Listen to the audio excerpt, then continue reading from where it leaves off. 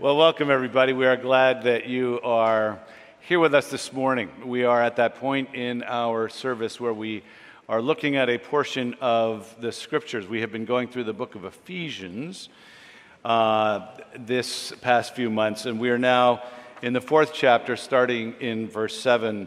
Normally, Shen would be reading scripture, but she's taking care of a young child for us right now, and she's serving us in that way. And so I will read it for us on her behalf. The words are in your bulletin, and they should be behind me. Ephesians 4, 7 through 13. But to each one of us grace has been given as Christ apportioned it. This is why it says, when he ascended on high, he took many captives and gave gifts to his people. What does he ascended mean except that he also descended to the lower earthly regions? He who descended is the very one who ascended higher than all the heavens in order to fill the whole universe. So Christ himself gave the apostles, the prophets, the evangelists, the pastors and teachers to equip the people for works of service, so that the body of Christ may be built up until we all reach unity in the faith and in the knowledge of the Son of God and become mature, attaining to the whole measure of the fullness of Christ. This is the word of the Lord.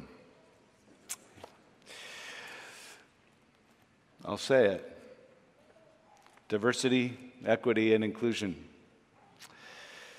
We are presently in a month and on a day when diversity, equity, and inclusion are being celebrated here and across the world. And I know that this present movement and its various expressions causes much ambivalence in the minds and the hearts of Christians, and I know why. We'll consider some of that a little bit later.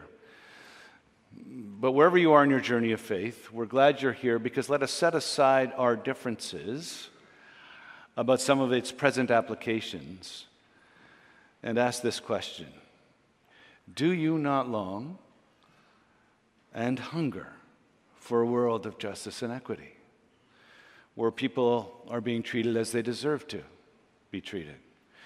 Do we not long for and hunger for a world where diversity is welcomed, celebrated, and advocated, but diversity contributes to unity and not division? And do we not long for and hunger for a world where inclusion, motivated by love, is a dominant pattern of thinking, desiring, and acting? And I say, wherever we are in our journey of faith, we do. We do want those things. And if I read these verses correctly, we should. Because what we see here, literally 2,000 years before the first HR policy included DEI, is a call from the Apostle Paul for the church that Jesus founded to follow him by incarnating an equity so gracious, a diversity so unifying, and an inclusion so eternal and infinite that it blows our categories away and is profoundly beautiful. I submit to you, far more beautiful than our present reality of experiencing just these things is. These verses challenge all of us, both inside the church and out. Here, the apostle calls for unity, diversity, inclusion, and equity. He calls us to be a new kind of people. He calls us to be a new kind of community. He calls us to be a new kind of city in the heart of the city we live in.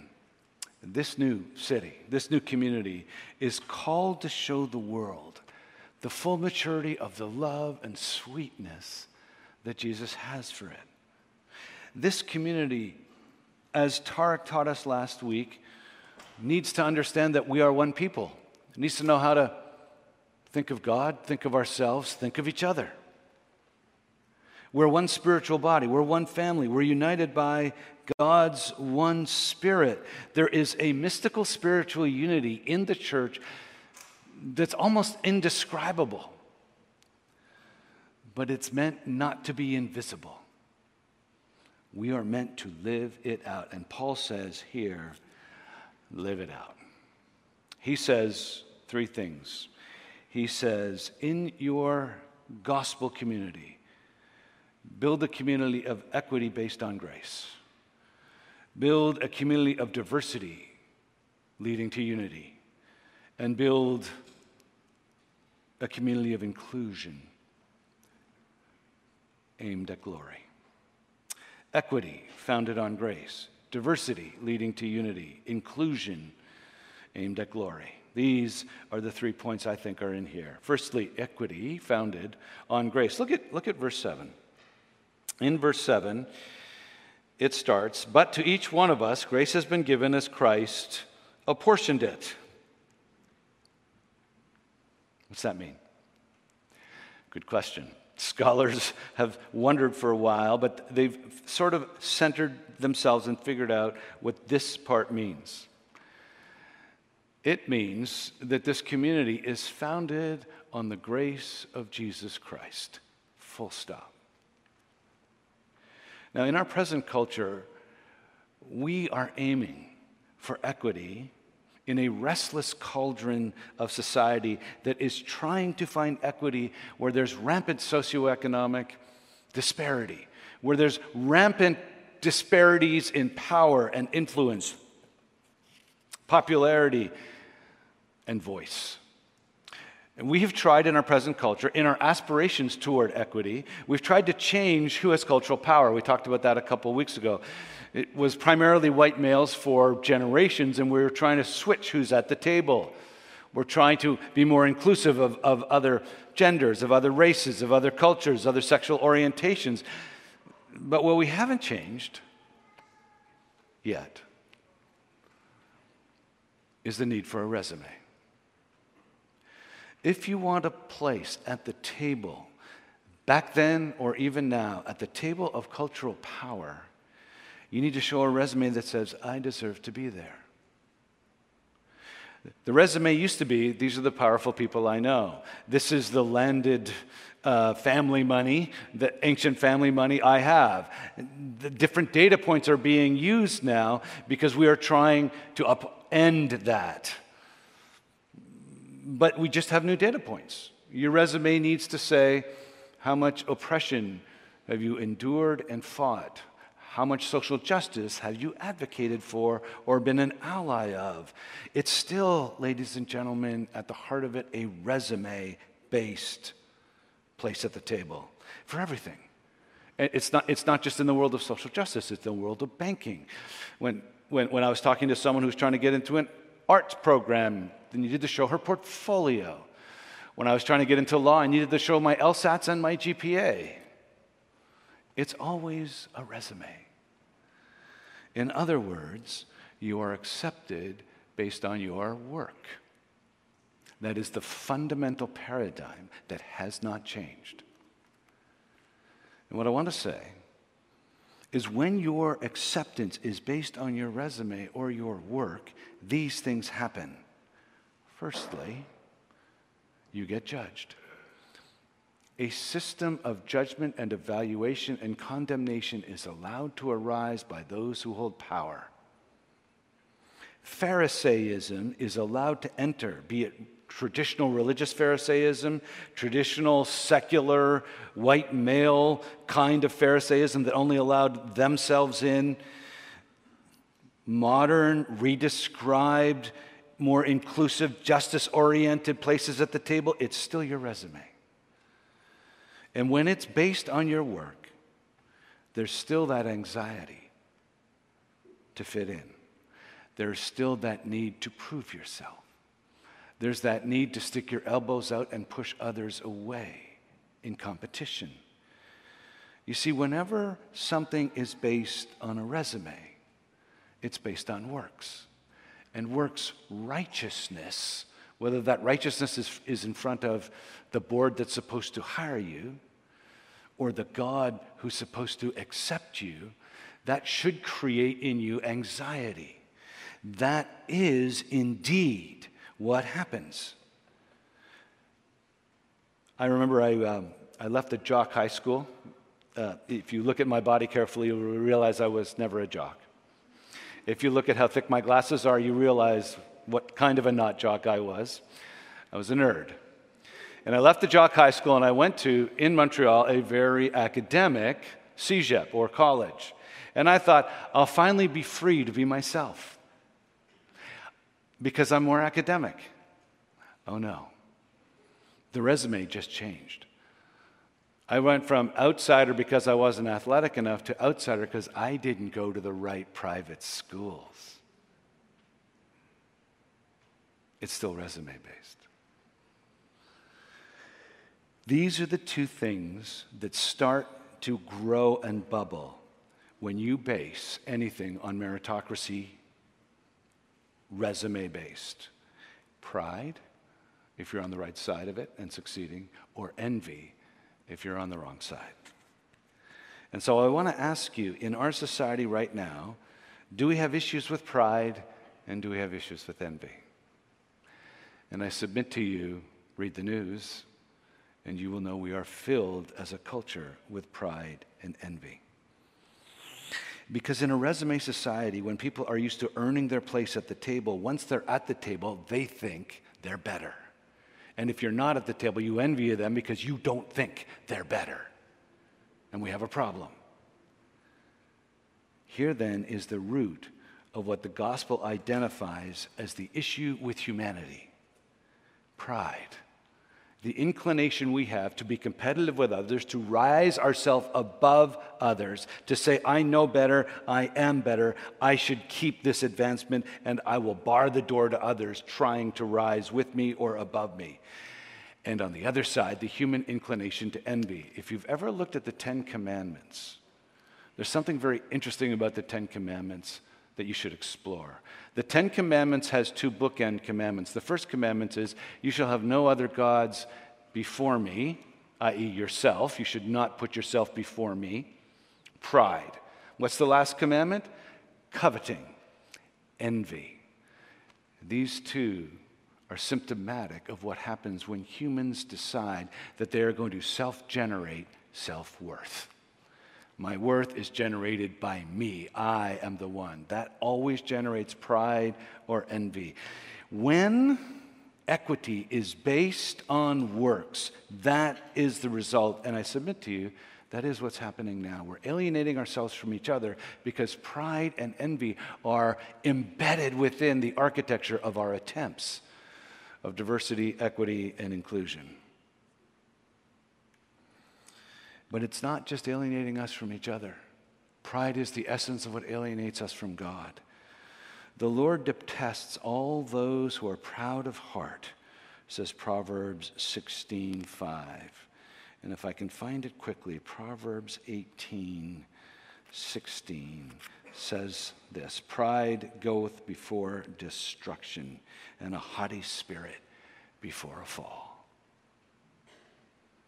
Now look at how the gospel founds these ideas of justice and equity.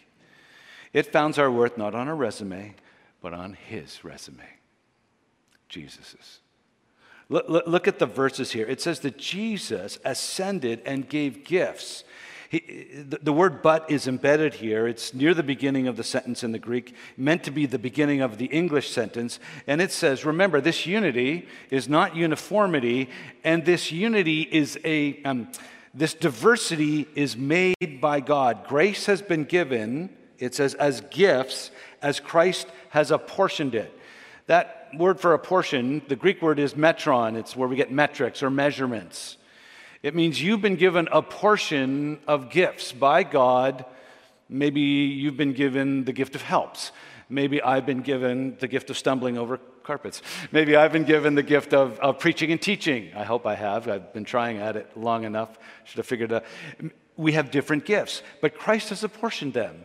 And he's apportioned the depth, intensity, and capacity of them. So some of you may have a gift of leadership, but you have it at X plus 2 level, and someone else has it at X level. But those are just gifts of God. People have different gifts, talents, temperaments, personalities. These are apportioned by God. God is the giver and the founder. He gives it by grace. When you get a gift at Christmas and it's different from the gift that your sibling gets, it's okay because they're both gifts. But if you get a different promotion than your colleague gets and you thought you deserved that promotion, you have a very different reaction. Because in that situation, it's works, it's resume, it's what you think you deserve. Over here, it's grace, it's a gift, it's what you don't deserve. You see gratitude instead of envy, humility instead of pride should dominate a culture and a community who believes this truth. But it goes deeper. It's not just God giving you gifts as a gracious thing. It's the God who ascended and then descended, or actually in chronological terms, descended and ascended. It says, we've been given gifts as Christ apportioned it. This is why it says, and then he quotes Psalm 68, one of the more obscure Psalms. When he ascended on high, he led captives in his train. He gave gifts to men. Now, this is a scholarly mess, and I will take very little time to untie the knot, because first of all, this is an obscure psalm where the psalmist is asking God to intervene in Israel's life like he did back in the days of the Exodus when he went before them. And he conquered enemies before them as a gift of grace. He led them out of slavery. It says, do that again. And Paul takes that, and he says it refers to Christ, and he changes the language from God receiving gifts in the original psalm to giving gifts. What's going on? I think Paul's capturing the essence of the psalm, which is this victory celebration of a conquering king. That's God, who's conquered his enemies. And here he finds Christ, who is ascending into heaven. This is his victory parade over his enemies. And he's got his captives with him, which captives are, in context, sin, death, the devil, and the world. Those are his enemies. They're not human enemies. Ephesians 2 tells us that the things that capture our hearts is we follow the course of the world. We follow the dictates of the evil one, the prince of the power of the air. We follow the desires of our human selfish nature. These are the enemies of our hearts and flourishing. These are what Christ is bringing with him in his ascension. It's this beautiful picture of the glorious rising of Christ.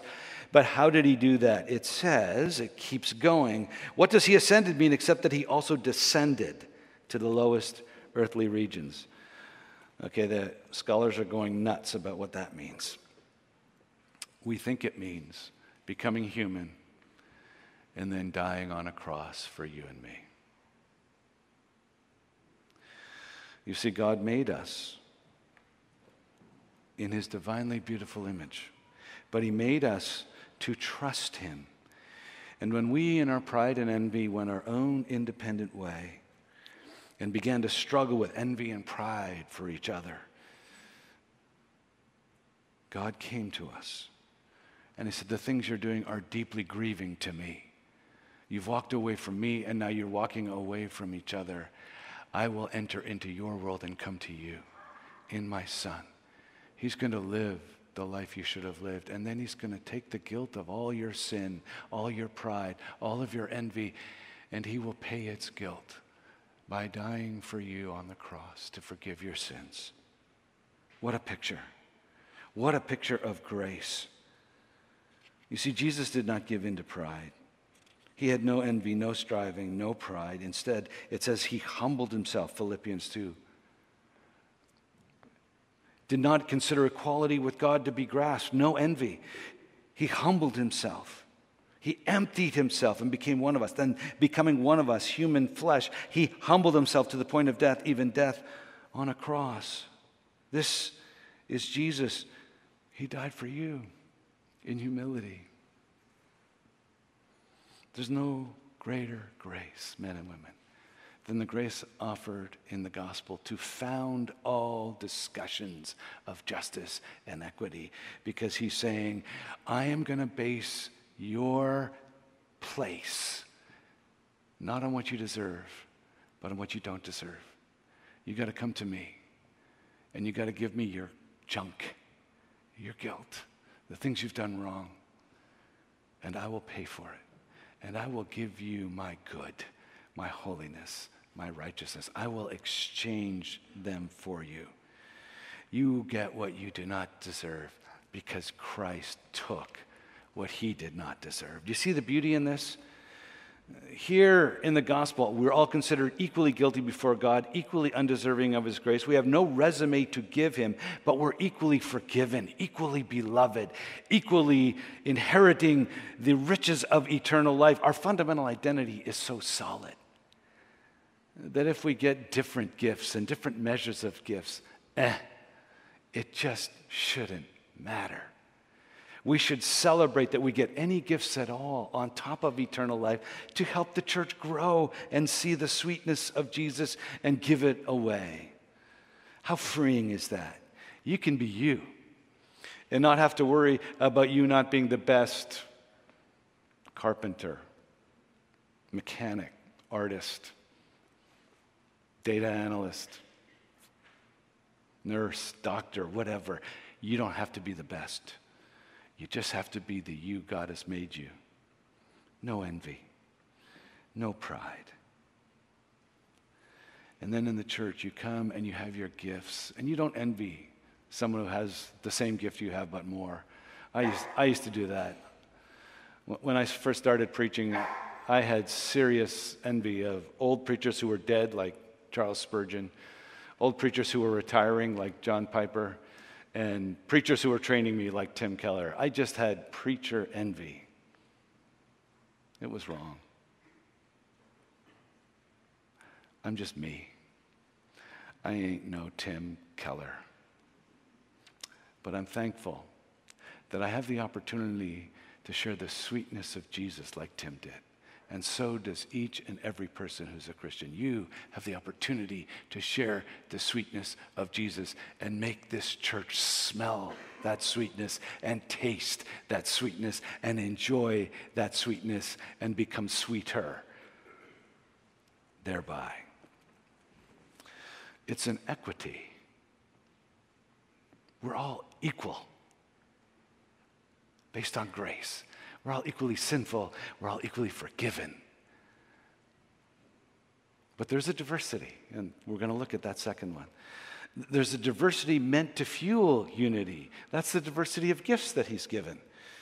And so he says that he's given us different gifts, and he names some in verse 11. He says, so Christ gave himself the apostles, the prophets, the evangelists, the prophets, and the teachers to equip his people for works of service, so the body of Christ may be built up. So here is the diversity of gifts. There are here some gifts that were offices in the early church. And so some scholars have wondered, is this meant to be a heavy clergy-dominated view? No, it's the opposite. This is the unleashing of the church where every member is meant to be a minister. However, there are some gifts which are more equipping of others in their nature.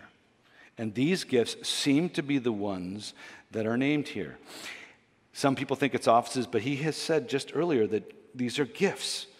And so I take these, as I think most scholars do, as gifts. And so we have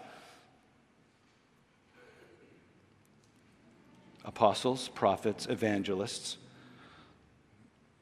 Those three may be a little more itinerant in nature, where you go from place to place. And then some to be pastors and teachers.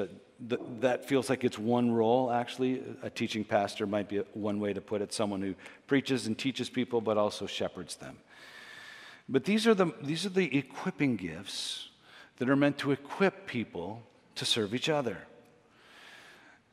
In other parts of the Bible where these are listed, it's usually a mixture of offices and gifts. The gifts of administration and helps and healing are threaded into other descriptions which have these as well. And so what it's saying, men and women, is this: you have gifts. And the role of the people who have the public gift, the preachers and the teachers and the evangelists and the apostles, is to equip you and encourage you and motivate you to use your gifts to beautify this community. All of you are called to unleash the gifts that you have. None of us are called to sit on the gifts. Can you imagine being at a Christmas party and you're sitting on 3 or 4 gifts? I mean, just think about that. Just been sitting there and you've been sitting there and Christmas comes and you haven't left your seat. Like it's time to clean up. We're going to Christmas dinner. No, I just got to sit on some things for a while. Doesn't make any sense. And you get up and there's these squished gifts that you were meant to give away. And now they've got to be unsquished and kind of re-put back to normal. Don't do that. Take your gifts. Some have the gift of apostleship. It's the ability to go into places that are hard places, that the gospel is not well known or well liked, like what Lester's doing, and Caitlin's doing, and the kids are doing. And you go there and you express the love of Jesus to people who perhaps have never heard. The gift of prophecy is hearing from God and speaking God's words to the church as to what God wants the church specifically to do. Evangelists, it's those who have a specific gift in sharing Jesus and seeing people come to faith. I remember talking to a very renowned speaker in the African American community, and we had brought him up for a conference, and Sue and I got to have lunch with him. And we were talking about someone we both knew who did seem to have the gift of evangelism, and he said, "Man, I preached for 40 minutes, and I give it my best, and like a few people respond to the love of Jesus. This guy could get up and go, 'Mary had a little lamb, and he died on the cross. Who wants to come?' And like 50 people would come. He just had the gift." And some people do. God just gives different gifts to different people. But the point here is the purpose of these gifts. It's to build the body of Christ. So, implication, 1, if you're envying people who have different gifts than you, you're fighting against the God of grace who saved you by grace and gave you your gifts by grace, that you may sweeten the church of Christ by the use of those gifts. Put that envy aside.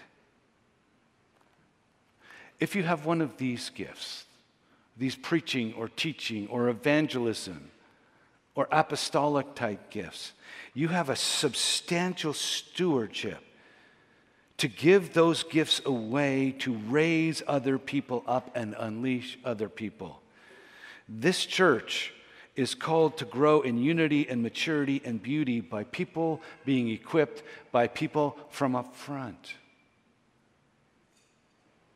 It's a kind of individual power sharing and power giving and people raising gift that we're supposed to see for the purpose of unity and the overall flourishing of the group. I am not called, men and women, even though I have a gift, I think, of preaching and teaching at some level. I'm not called to keep it to myself. I'm called to raise up other preachers and teachers that they may surpass me, like this young man over here is already surpassing me. Don't smile, it's true. Suck it up, Tarek. Is that how leadership is used at your place of work? Are your leaders grooming you and equipping you to be the best leader you can be, to use your gifts to their fullest for the overall flourishing of the organization? Or are they hoarding information and expertise so that they continue to keep their place? I was talking to a number of people in a number of industries, and the hoarding happens pretty ubiquitously. It's in the consulting industry, it's in the legal industry, it's in the banking industry, it's in the medical professions. It just is. Use your gifts and enjoy them. Don't envy the other gifts. Celebrate that diversity. I remember I was at a retreat. I was still practicing law, but the young adults pastor had asked me to lead the retreat. He wanted to see if I had any gift of leadership or not. He thought because I was a litigation lawyer, I might have some speaking gifts, so he asked me to speak and lead it. Now, if you know anything about me, as my wife does, She knows where I'm weak, and so did everyone else. So we got there, and dinner was hamburgers and hot dogs. And lunch the next day that I had planned was hot dogs and hamburgers. And dinner was going to be sausages and hamburgers. You could see my gift of organization, leadership, and administration already. And so Friday night we did this spiritual gift survey, and there were a couple of people who were leaders who came up in tears because they wanted to have the gift of leadership in a certain way, and they were frustrated and divided against me, and they wanted to confess it because I'd been asked to lead and not them. But then on Saturday morning, they got the results of their spiritual gift survey that they had shared and others had helped them with about themselves. And they came up and they said, okay, I have the gift of administration. Give me the car keys. We're not having hamburgers and hot dogs anymore. And then another one came up. I forget what her gift was. It was leadership, I think. And she said, I'm going to redo the whole, the games and the leadership exercises. You can do the talking. They did everything else. And that retreat weekend went from like a C- to an A+. Because gifts were being shared. Because people were being unleashed. We want to give you the keys so you can go shopping. We want to give you the schedule and unleash you to help create the rhythms of grace and sweetness for this church. That's who we're called to be. Hold me and others accountable for it, and we'll hold you accountable for taking the keys from us. Finally, deep inclusion. Deep inclusion leading to glory. Verse 13, until we all reach unity in the faith and in the knowledge of the Son of God and become mature, attaining to the whole measure of the fullness of God. Look at the text. How deep is this inclusion? All. Doesn't get any wider than that, doesn't get any deeper than that. All reach unity in the faith. The goal here is simple, men and women, that we will all reach unity in the faith. Now, what does that mean? What it means is that Christians are to experience a deep sense of unity. We've been made one spiritually. Now we need to activate that and visibly display that oneness in two ways. Firstly, unity in the faith. In context, this means doctrinal agreement over what the gospel is, over who Jesus is and what he means to us and to the world. Doctrine matters, men and women. Doctrine matters deeply. We have had a generation and a half in the church of derision over doctrine, and that derision needs to end. Because we need unity in the faith according to God's transcultural Bible, his word. There's no maturing without a growing sense of the truth of the gospel. Second thing he says here, the knowledge of the Son of God. There is no maturing without a growing sense of the glory and sweetness and beauty of Jesus.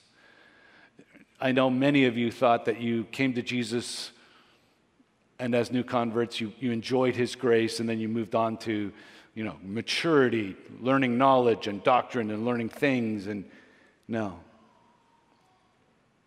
Growing maturity, according to the gospel, is growing in the grace and the love and the sweetness of Jesus. Because going deeper into grace is what we need to fight the resume-addicted society that we live in and the resume-addicted inclination of your heart that desires to deserve everything you get. Works-oriented desire to be justified, to be made righteous in the eyes of whoever's judging you is in your heart. Martin Luther said, I have to beat the gospel into my head for 3 hours every day because I'm so used to getting on the treadmill of the resume. And so here, the knowledge of the Son of God is vital. If we do these two things, this unity in what it means to follow Jesus and believe in him, and what it means to know him personally, it says there will be a composite picture of a final glory. It says we will attain to the whole measure of the fullness of Jesus. We will reflect the fullness of the beauty and sweetness of Jesus to him and to our city. And that sweetness